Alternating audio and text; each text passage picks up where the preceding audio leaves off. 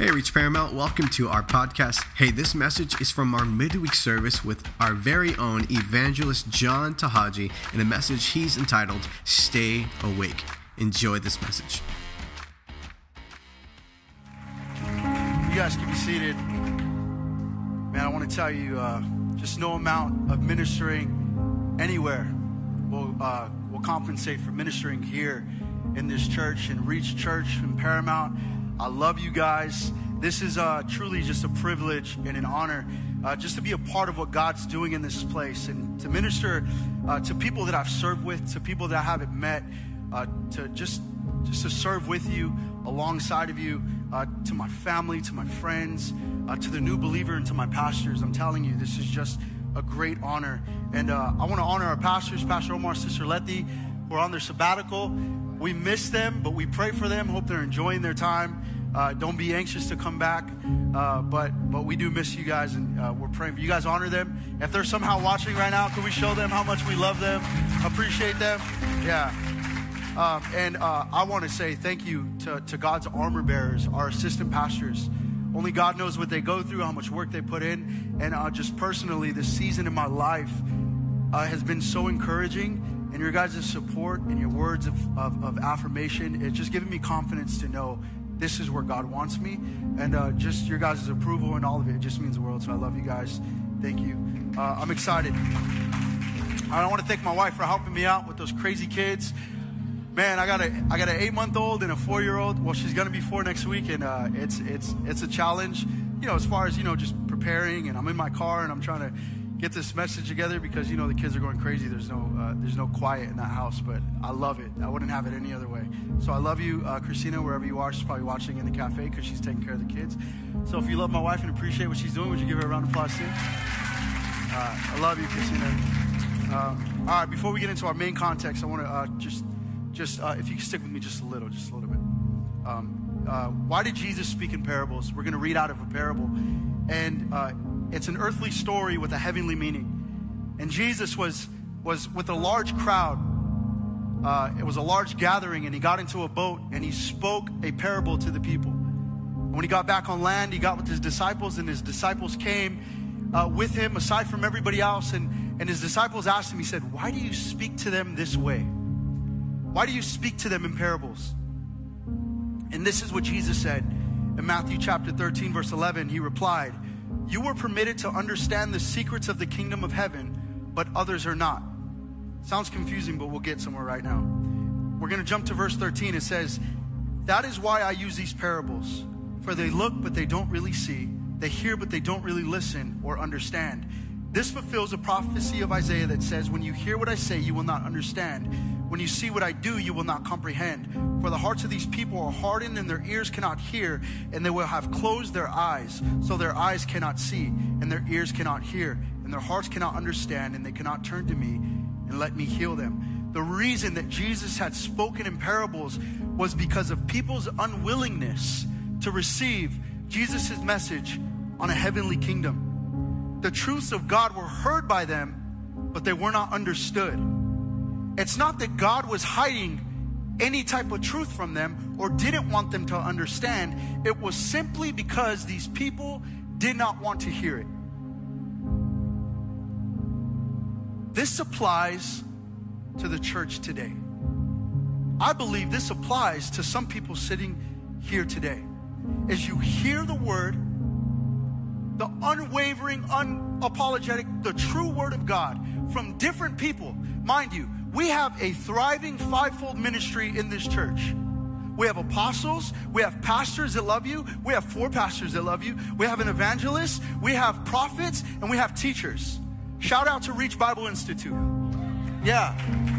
Listen, these are all gifts that God has given the church to edify the church. And not only that, but they are a part of Reach Paramount, given to you so that you can grow. And we have this, and you hear the word of God. And not only do you refuse to repent, but you refuse to simply acknowledge, be aware, and alert on what God is wanting to do in your life. From this point on in Jesus' ministry, when he spoke in parables, he only explained them to his disciples. But those that had continually to reject his message were left in spiritual blindness to wonder what he meant. And Jesus made a clear distinction between those that had an ear to hear and those who persisted in unbelief. Ever hearing, but never actually perceiving. 2 Timothy 3:7, it says this: always learning, but never able to acknowledge the truth. In Matthew chapter 24, Jesus is with the disciples and he's explaining to them what is going to happen in the end times, sign of the end times before he comes back. And he's giving them signs that will signify that his return is near. And after letting him know these signs, Jesus tells them the parable of the 10 virgins, and that's what we're going to read today. But I'm going to pray. Father, we just thank you, Lord, for this time. Holy Spirit, we thank you for your faithfulness. Lord, we thank you, God, for our worship team that just leads us with such passion. We thank you for your faithfulness that where 2 or 3 are gathered, you are here in the midst of us. Lord, this time I give it all to you, Father. More of you and less of me. I am but a vessel. Will you deliver these words that you've put on my heart into the hearts of your people? We thank you. In Jesus' name we pray. Amen. Thank you, Daisy. So we're going to read out of Matthew chapter 25, verse 1 through 13. It says this: Then the kingdom of heaven shall be likened to 10 virgins who took their lamps and went out to meet the bridegroom. Now 5 of them were wise and 5 were foolish. Those who were foolish took their lamps and took no oil with them, but the wise took oil in their vessels with their lamps. But the bridegroom was delayed. They all slumbered and slept, and at a midnight cry was heard, Behold, the bridegroom is coming, go out to meet him. Then all of the virgins arose, trimmed their lamps. And the foolish said to the wise, Give us some of your oil, for our lamps are going out. But the wise answered, saying, No, lest there should not be enough for us and you, but go rather to those who sell and buy for yourselves. And while they went to buy, the bridegroom came, and those who were ready went in with him to the wedding, and the door was shut. Afterward, the other virgins came, saying, Lord, Lord, open to us. But he answered and said, Surely I say to you, I do not know you. After Jesus had finished sharing that parable, he says this. He says, Watch therefore, for you neither know the day nor the hour in which the Son of Man is coming. The parable of the 10 virgins, it's prophetic. It isn't just a story that Jesus is sharing. It is a prophetic event that is going to happen. He's speaking to them in a parable, but this is something that is going to happen. So if we are very much in the last days, which I believe that we are, and if you don't believe that, I ask you, and I almost plead with you to pick up your word and see what God is doing on this earth. But I believe that we are in the end times. And if this story is prophetic, and if we are in the end times, then it's no surprise that the church is asleep. It's almost inevitable. And as I ponder on it and I think about it, I get so frustrated. Like, God, why is the church asleep? Am I asleep? Is my brother asleep? Is my mom? Is my family? Those that I serve in ministry with? Those that I'm preaching to today? Those across the world and a part of the church in general? Are we asleep? Now, there are great things about Christianity today. We believe this and we know it to be true. But generally speaking, the church is asleep. Mark chapter 13, verse 35 through 36, it says this. This is Jesus talking. He says, You too must keep watch, for you don't know when the master of the household will return, in the evening, at midnight, before dawn, or at daybreak. Don't let him find you sleeping when he arrives without warning. I believe that Jesus' message today, to the church today, is stay awake. Jesus had an inner circle of 3 people. He had 12 disciples, but he had 3 people that we know that were a part of this inner circle, so to speak. Who knows why maybe they were called, they were called in the beginning, they were with him the longest. Maybe they were his greatest friends that he trusted the most. But there was this inner circle, and I want to share some things about them. One of the greatest miracles that happened in the Bible happened to Jesus himself. Along with the baptism, the death, the resurrection, and his ascension, was the transfiguration on the mount. And Jesus, we're going to get into it. I'm going to read out of Luke chapter 9, verse 32. It says, Peter and others had fell asleep. When they woke up, they saw Jesus' glory and the 2 men standing with him. These 3 men were with Jesus and asleep, a part of one of the greatest miracles that happened. Asleep during when Jesus, when he was praying and his face began to just change and his clothes began to shine like diamonds, and they were bedazzled and just glory, and they were asleep. I'm going to read out of Matthew chapter 26, verse 36, another account of when the disciples of these three were asleep. Check this out. Then Jesus went with them to the olive grove called Gethsemane, and said, "Sit here while I go over there to pray." He took Peter and two sons of Zebedee, James and John, and he became anguished and distressed, and he told them, this is what he told them: "My soul is crushed with grief to the point of death. Stay here and keep watch with me." He went on a little farther and bowed his face to the ground, praying, "My Father, if it is possible, let this cup of suffering be taken away from me. Yet I want your will to be done, not mine." Then he returned to the disciples and found them asleep. He said to Peter, "Couldn't you watch with me even 1 hour? Keep watch and pray so that you will not give into temptation, for the spirit is willing, but the body is weak." Then Jesus left a second time and prayed, "My Father, if this cup cannot be taken away unless I drink it, your will be done." When he returned to them again, he found them sleeping, for they couldn't keep their eyes open. So he went to pray a third time, saying the same things again. Then he came to the disciples and said, "Go ahead and sleep, have your rest. But look, the time has come. The Son of Man is betrayed into the hands of sinners. Up, let's get going. Look, my betrayer is here." Asleep during the Transfiguration. One of the greatest miracles that we'll see in the Bible. And now they're asleep when Jesus needed them the most. His greatest confidants, his greatest friends, telling them, "My soul is distressed to the point of death. Can you stay awake? Can you pray with me?" And they're asleep. I wonder why the disciples were asleep in the Bible. And Luke's account of the gospel of this, of what happened here, it says that they were asleep because of deep sorrow, of sheer sorrow. They fell asleep. It wasn't because they were tired. It was because they were hurting and broken too. We'll get into that later, but why were they asleep? Could this signify the spiritual sleep of the church, when now more than ever it is needed for the church to be awake? To be fully attentive, to be fully aware, and to be fully alert of what God wants to do in these trying times on this earth. There has never been more of a need for the church to be awake more than now. A.W. Tozer, he shares this quote. He says, "If the Holy Spirit was withdrawn from the church today, 95% of what we do would go on and nobody would notice the difference. If the Holy Spirit was withdrawn from the New Testament church, 95% of what they did would stop and everybody would know the difference." Dr. J.I. Packer says this. He says, "The church is 1,000 miles wide and an inch deep." There's this book I'm reading, and he shares this account of what the pastor. It says this. He says, a Chinese pastor was asked for his opinion on American Christianity after he was given tours of several megachurches across the U.S. And this is what the Chinese pastor said upon his departure back home. He says, "I'm amazed at how much the church in America can accomplish without the Holy Spirit." Jesus, his own description of the church in the last days, which I believe we are very much in the last days, is summed up in one word: asleep. Revelations chapter 3, verse 1 through 3 says this: "Write this letter to the angel of Sardis, to the angel of the church in Sardis. This is the message from the one who has the sevenfold Spirit of God and the 7 stars. I know all things that you do, and that you have a reputation for being alive, but you are dead. Wake up, strengthen what little remains, for even what is left is almost dead. I find that your actions do not meet the requirements of my God. Go back to what you heard and believed at first. Hold to it firmly. Repent and turn to me again. If you don't wake up, I will come to you suddenly as an unexpected thief."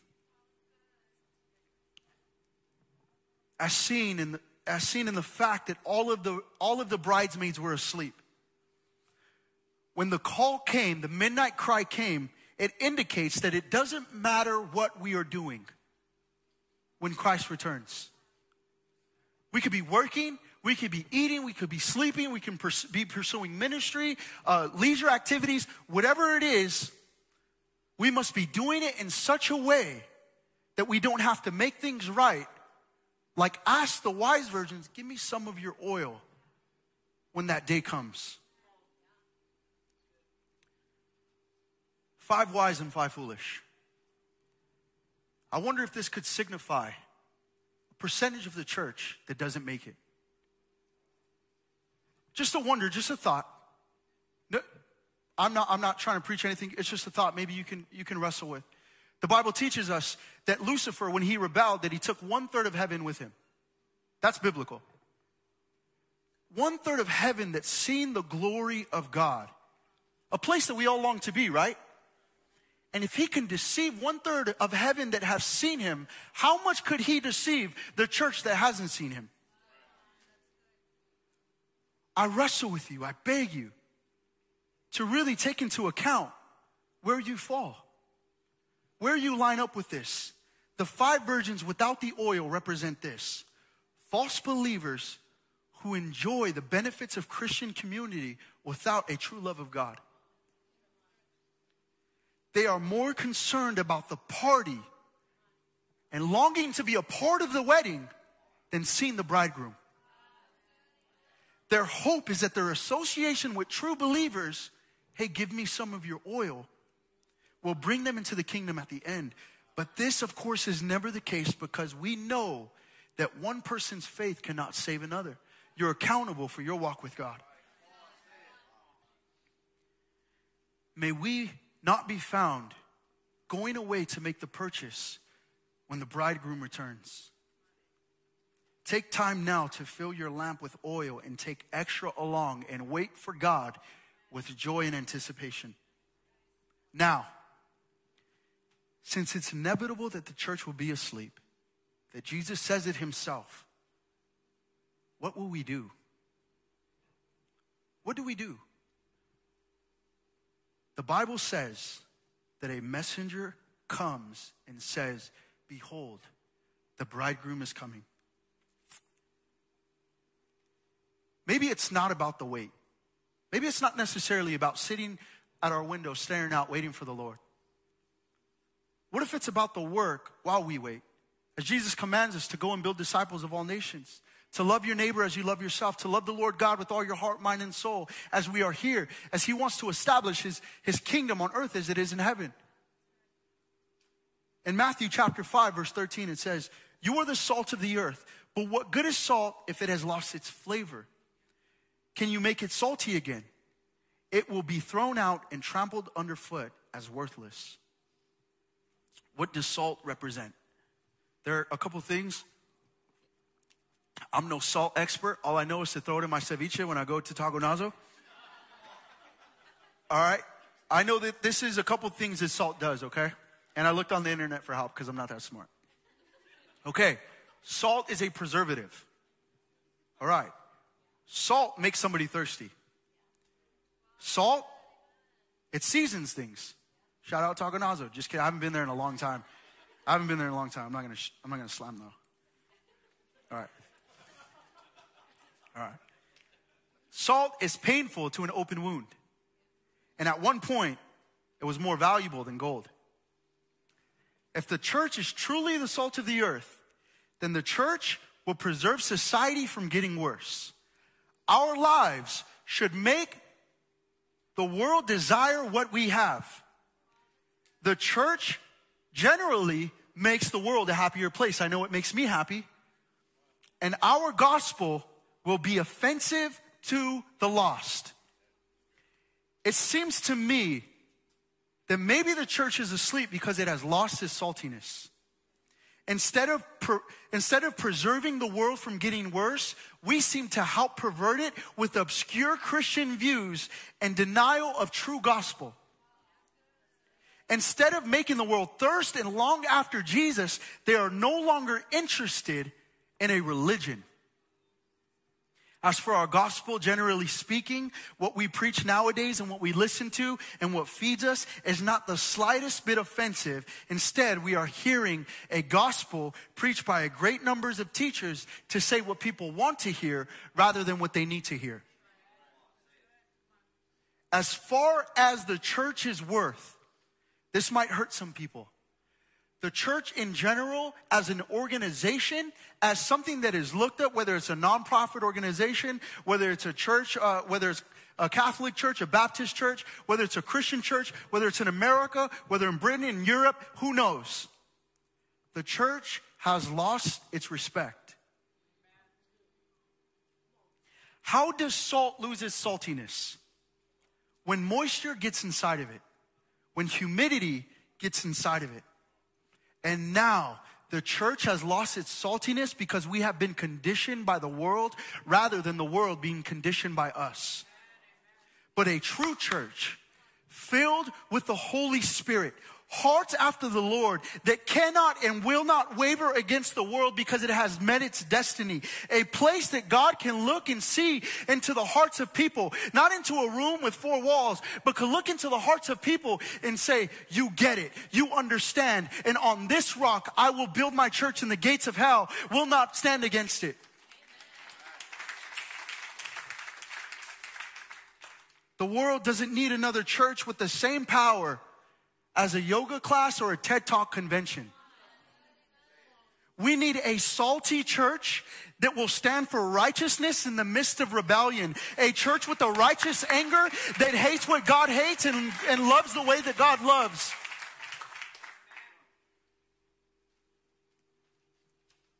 What is interesting about this story is that all of the bridesmaids took their lamps to meet the bridegroom. Every single one of them. Wise or foolish. If you look at these bridesmaids, they may have all have looked the same. You would assume that they were prepared for the arrival of the bridegroom. You would assume that. However, as you see, having a lamp was not enough. With no oil, the lamp is virtually useless.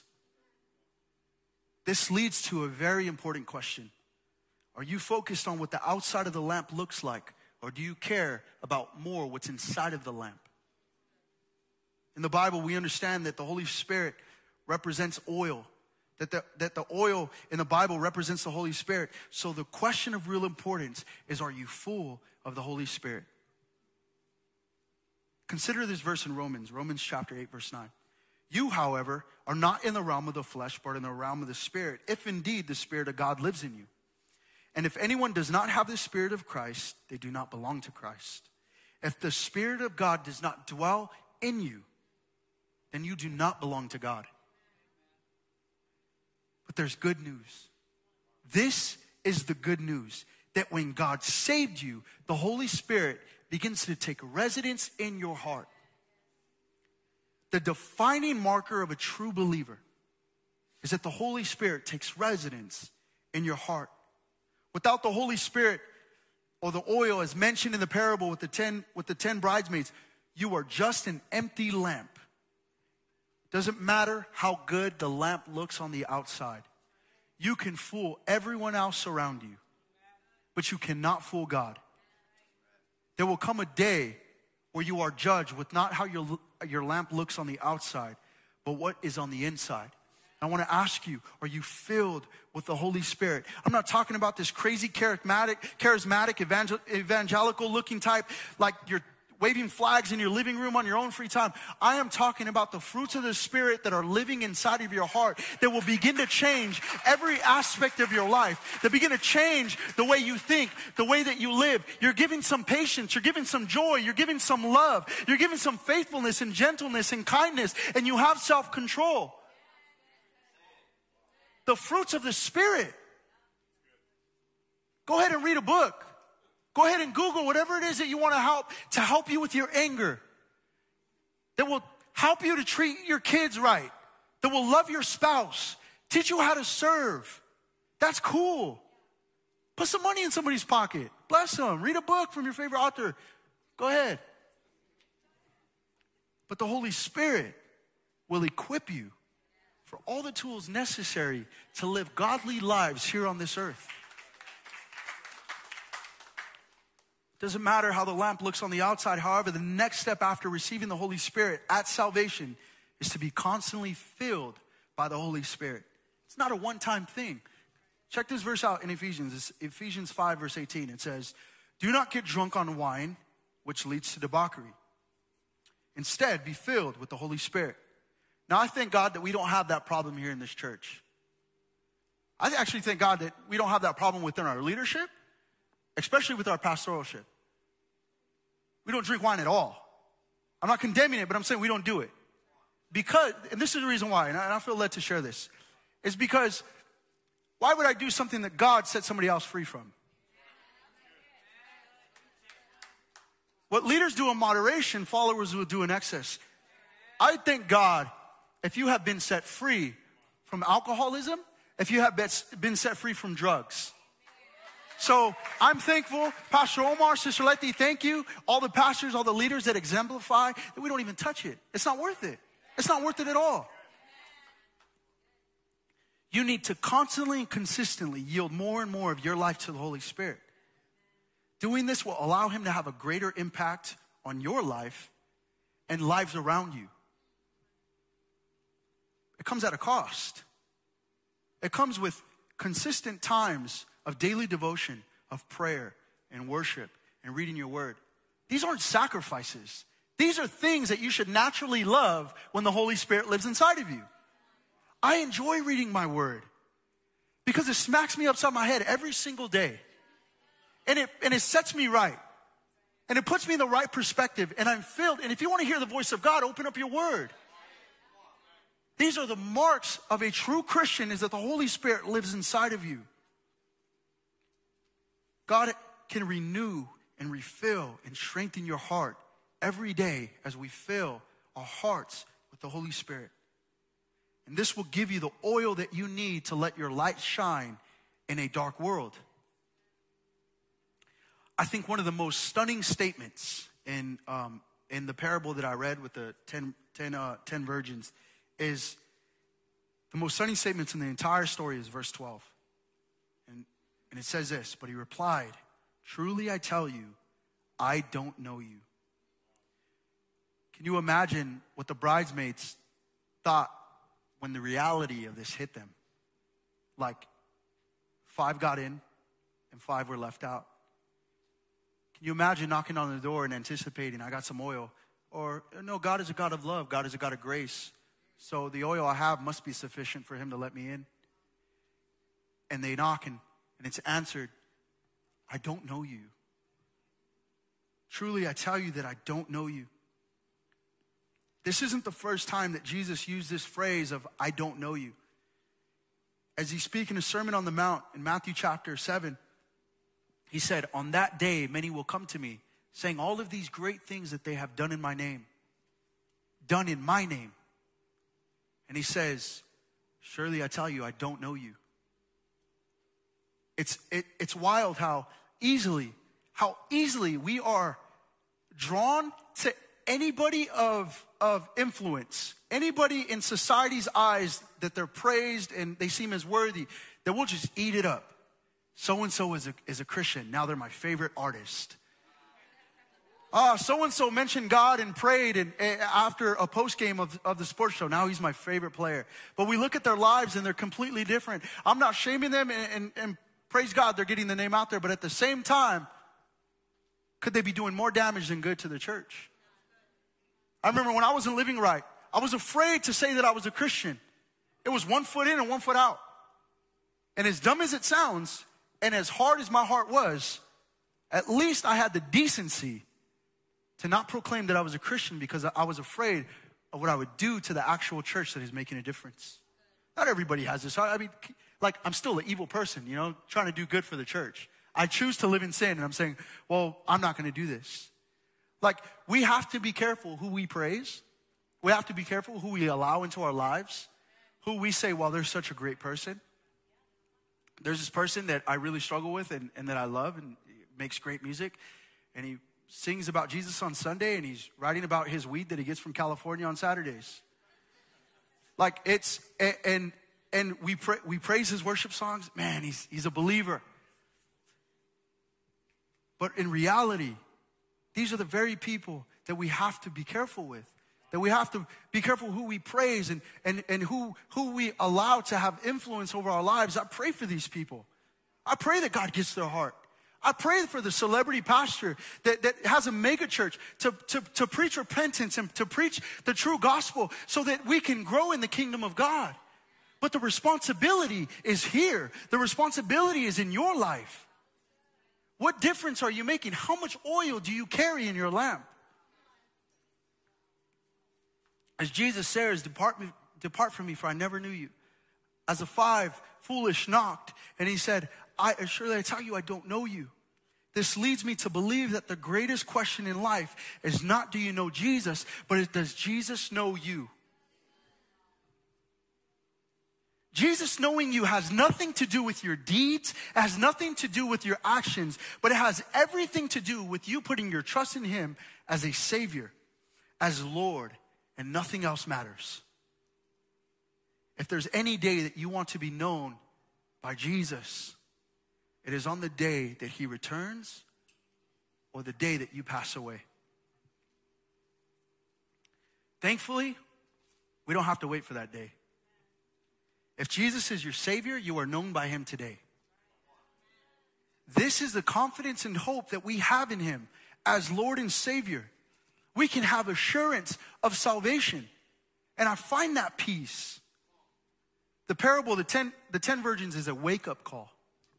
It's a wake-up call, first to those who don't know Jesus, those who don't know him.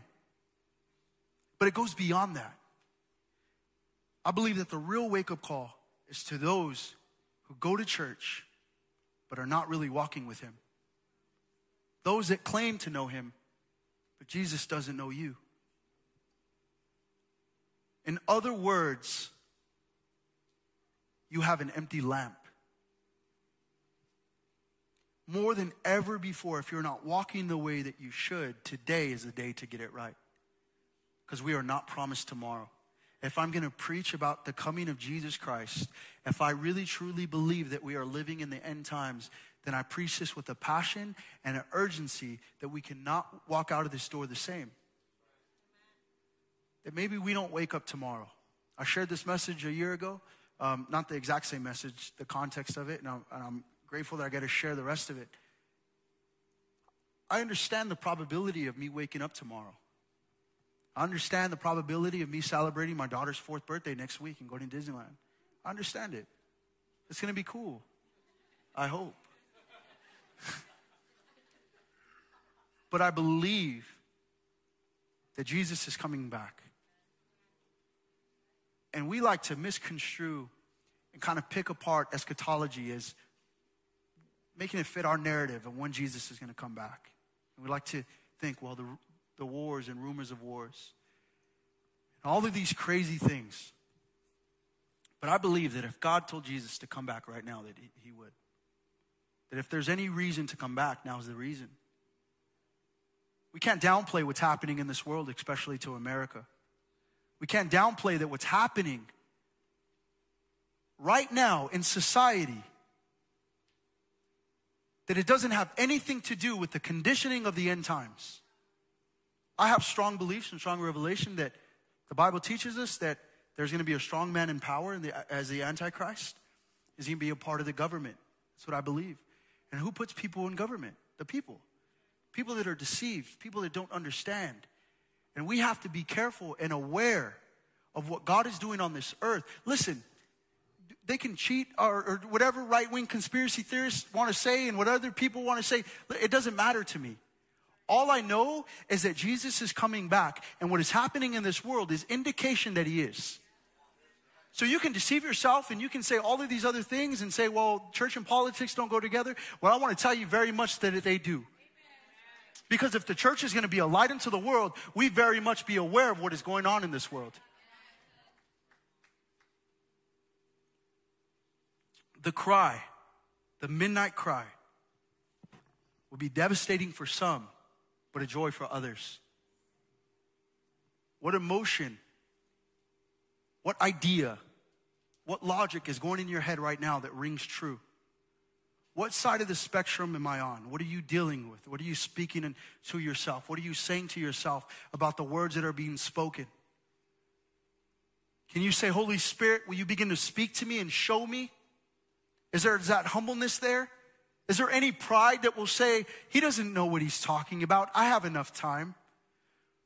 I'm not going to listen to this young man with tattoos. That's probably my own insecurity. Yeah.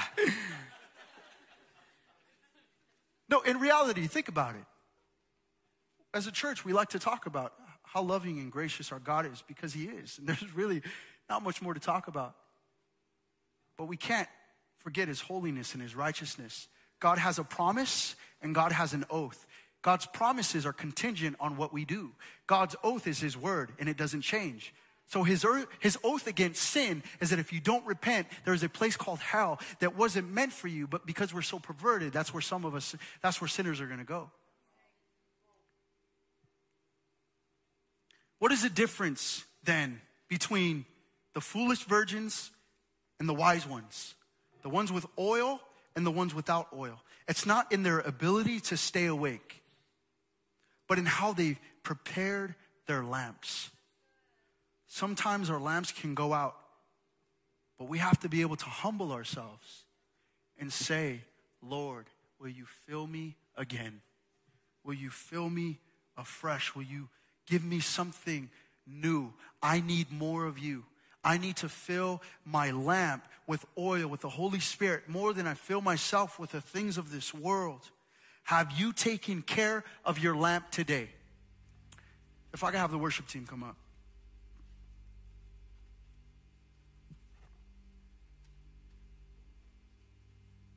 In Luke's account of the story, when Jesus went to go pray in the garden, it says that the three disciples, they had fallen asleep out of sheer sorrow. Jesus was with them. They were with Jesus for 3 years. 3 of the best years that they would ever experience in their life. Their greatest friend. They seen him love people. They seen him do miracles. They seen it all. They literally gave their lives up to follow him. Their career, their profession, their families, they gave it all up to pursue the Messiah. And they have Jesus talking about repent, for the kingdom is near. They have Jesus sharing that one day I'm going to be crucified. I have to be. I have to be in order for the world to be saved. Then they have the Last Supper. And they're sitting down and he says, surely I tell you that one of you will betray me. Then he tells Peter, you're going to deny me 3 times. And he talks about his death, his crucifixion. Jesus goes to the garden. He's expressing to them, my heart is so grieved, it is so despaired to the point of death. The Bible tells us that Jesus was sweating blood, pleading to God, saying, this cup can pass from me, please, but if it is your will, I long to please you. Asleep out of sheer sorrow. I understand living in this world is tough. I understand providing for your family is tough. The world is hard on you, let alone being a Christian in this world. Holding up the gospel to the fullness and living righteous and holy lives, the world is going to hate you. Our kids aren't the best. They're not in the best schools. We don't make as much money as so-and-so, and we all live different kinds of lives. We all come from different backgrounds and different places. Every single person here has a different testimony that they can share.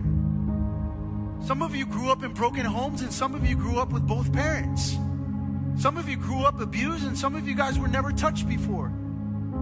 We all have a story, and we all have something to share. But the world, as we went along, somehow has beaten us up, has bruised us, and has affected our daily lives.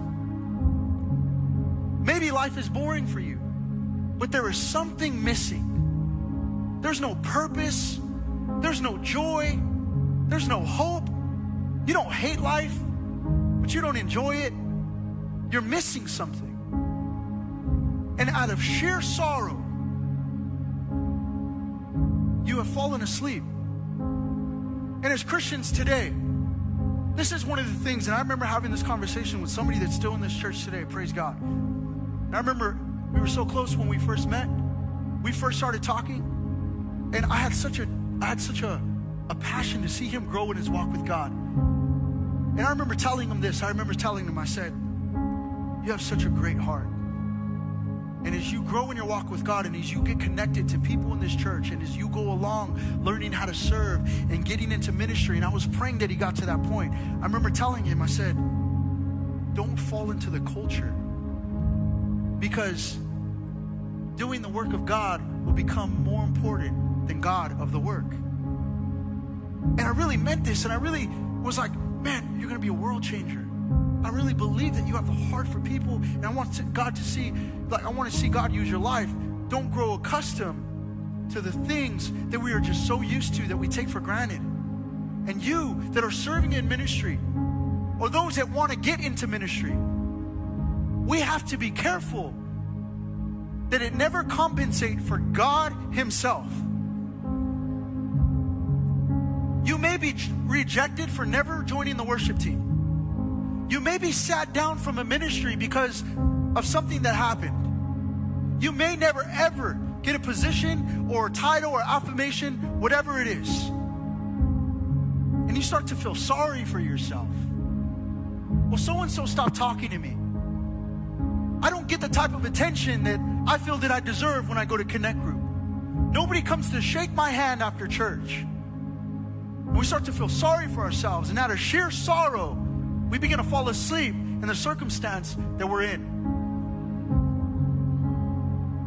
There's a message that Jesus wants to share to you today. And it's to stay awake. And for those that fall asleep, I'm not condoning this. I'm not saying to fall asleep. Every day I say, Lord, wake me up. Wake me up inside. Sorry. Just kidding. It's not even a Christian song, I think. Every day, it comes to a humbling point of, Lord, am I awake? I don't want to fall asleep. But if you are, out of sheer sorrow, out of life that hits you or whatever it is, whether it's death in a family, whether it's the loss of a loved one or a friend, whether it's you losing your job, losing a friend closest to you, whether it's even this time that we're living right now since COVID, whatever it is, fall asleep in a way that you don't, when you wake up, you have enough oil. If you want to sit in your seat, that's fine. If you want to be selfish, what God has done in your life, that's fine. But do so in a way that you have the Holy Spirit living inside of you. It's okay to make an impact around you, to your immediate friends and your family. That's fine. That's what God has called us to do. But when you fall asleep, for whatever reason it is, do so in a way that when you wake up, you don't have to go fill your oil. Do so in a way that you don't have to go to somebody and say, can you give me some of your oil? Our insecurity should never be the driving force to seek attention or validation. If you don't feel loved by people in this church, God loves you. The Lord loves you. And I guess I'm an extrovert. I don't know. But I love talking to people, meeting people. Like that, I love it. I love making them feel welcomed. And there are some people that are very completely, like shake my hand and dip. Like, that's fine. It's not about the reaction. It's about the fact that I did it. The fact that they feel welcomed. That you have a place here, that you're loved. God wants to use you. Whether it's a simple hello, whether it's teaching a Bible study, whether it's serving as an usher or serving in a children's church and they need help. So if you're good with kids, help them out. Yeah, that's right. Listen, without the Holy Spirit, what are we? We're just empty vessels doing no damage to the devil and what he's doing on this earth. But when we fill ourselves with oil, we allow the Lord to use us right where we are. And it doesn't matter what the outside of my lamp looks like. It's on what's on the inside. It's what's on the inside. So listen, I want to pray with some people. I'm going to get into it in a little, but as I was praying this week, God had put certain people on my heart, and I want to pray with you guys. I believe the word has, that God has a word for you. But has this message spoke to you? I pray it has, man. I really believe this was a word for the Lord. This is what I want to do. If you haven't accepted Jesus Christ as your personal Lord and Savior, I want to pray with you. It's an honor and a privilege to pray with you. There are people that are going to be excited to pray with you, to walk with you on this new journey that God has for you. If you say, I'm not living right, or if this message spoke to you and you say, I want the Lord Jesus Christ to be my personal Savior, and I want to walk with Him, I want Him to fill my lamp. If that's you, I want you to raise your hand, just real quick. Most of the majority of people here have done it. It's not embarrassing at all. There's not one person I looked at that raised their hand, I looked at them any different. People are actually going to be excited for you. I get it. We're not bowing our heads and we're not closing our eyes. But this is a powerful declaration that we can make before people, before our God. So if that's you and you want to accept Jesus Christ as your personal Lord and Savior, you've never done it before, maybe you want to recommit your life to Him, maybe you have backslidden, and you say, today, I want to renew that commitment with God. If that's you, I want you to raise your hand. All across this room, anywhere. Ushers, can you help me? Anybody? Man, praise God. I see one hand. Praise God, man. I'm so excited. So excited. So much bravery, so much courage. God bless you. Anybody else? We want this opportunity to pray with you. All of heaven rejoices. This isn't a time to be afraid and wondering who's watching us, who's looking at us. If I was giving out free tickets to your favorite team or free tickets to wherever, you would run up here. But this is an invitation to join the body of Christ. It is a celebration. And I'm excited to celebrate with you. So if that's you, one more time, will you raise your hand? Jesus loves you. He died on that cross for you. There's another hand right there. A brave and honest soul. One more person. Is there anybody else? Anybody else that will join these brave people that say, I want to follow the Lord? Real quick, anybody? Amen. Listen, will you two ladies, will you join me here? We want to pray with you. There are going to be ladies that will pray with you as well. Don't be embarrassed. You already raised your hand? Come on, this is going to be a great time. This is going to be a great time before the Lord. If I could have an usher with her, help her, walk with her, God bless you guys. Neff is going to pray with you. We're all going to pray with you. Listen, church, if we can stand, we're going to pray with him. Here, you guys can look at me. Exciting, joyful, the Lord loves you. If you allow the Lord Jesus Christ to be your Savior today, what you are doing, life will never be the same. It will be different. Whatever you're searching for, He gives you peace, He gives you hope. But ultimately, listen, He loves you. The worst thing you've ever done in your life is gone. It's forgiven. He doesn't look at you the same. You are a new creation in God. So we're going to pray, and I want you to repeat these words after me, but I don't want you to say them to me. I want you to say them to the Lord. Okay? What's your name? Leilani. Just let it go. Let it go. I understand it's hard, but you have to let it go. Let the Lord move in your heart. So listen, I believe that there's power in this prayer that we're saying, and if you say it to the Lord, you're good. Okay? So don't say it to me, say it to God. Say, Lord Jesus. Say it loud. Say, Lord Jesus, I commit my life to you today. I accept you as my Lord and Savior.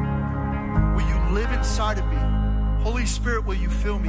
Will you give me knowledge, wisdom, and understanding on how to walk with you in this life? Show me how much you love me. And I thank you, Father, today. In Jesus' name we pray. Amen. Church, can we give them a hand? God bless you. Listen, they're going to pray with you, okay? They're going to pray with you. Can you pray with me now? Man, God is good. Church, these altar calls are never easy to answer. Like, I get it. But if the Lord spoke to you, it comes to saying, Father, whether I'm asleep, I let down all my pride, I rebuke all the religion that I had in my life, whatever it is, you say, Father, I want to make sure that my lamp is full. I want to make sure that when I have to be awake, it's time to be awake. When the Lord is doing something in your heart, when He's doing something in somebody else's life, whether He's doing something in this church, you want to be a part of the move of Christ. You want Him to fill your lamp. Will you join me at the altar and let's pray. Let's press into what God wants to do. Thanks so much for listening to this message from Reach Church Paramount. To stay connected with us, follow us on Instagram or Facebook at Reach Paramount. To give and support this podcast and ministry, visit our website at reachparamount.com/give.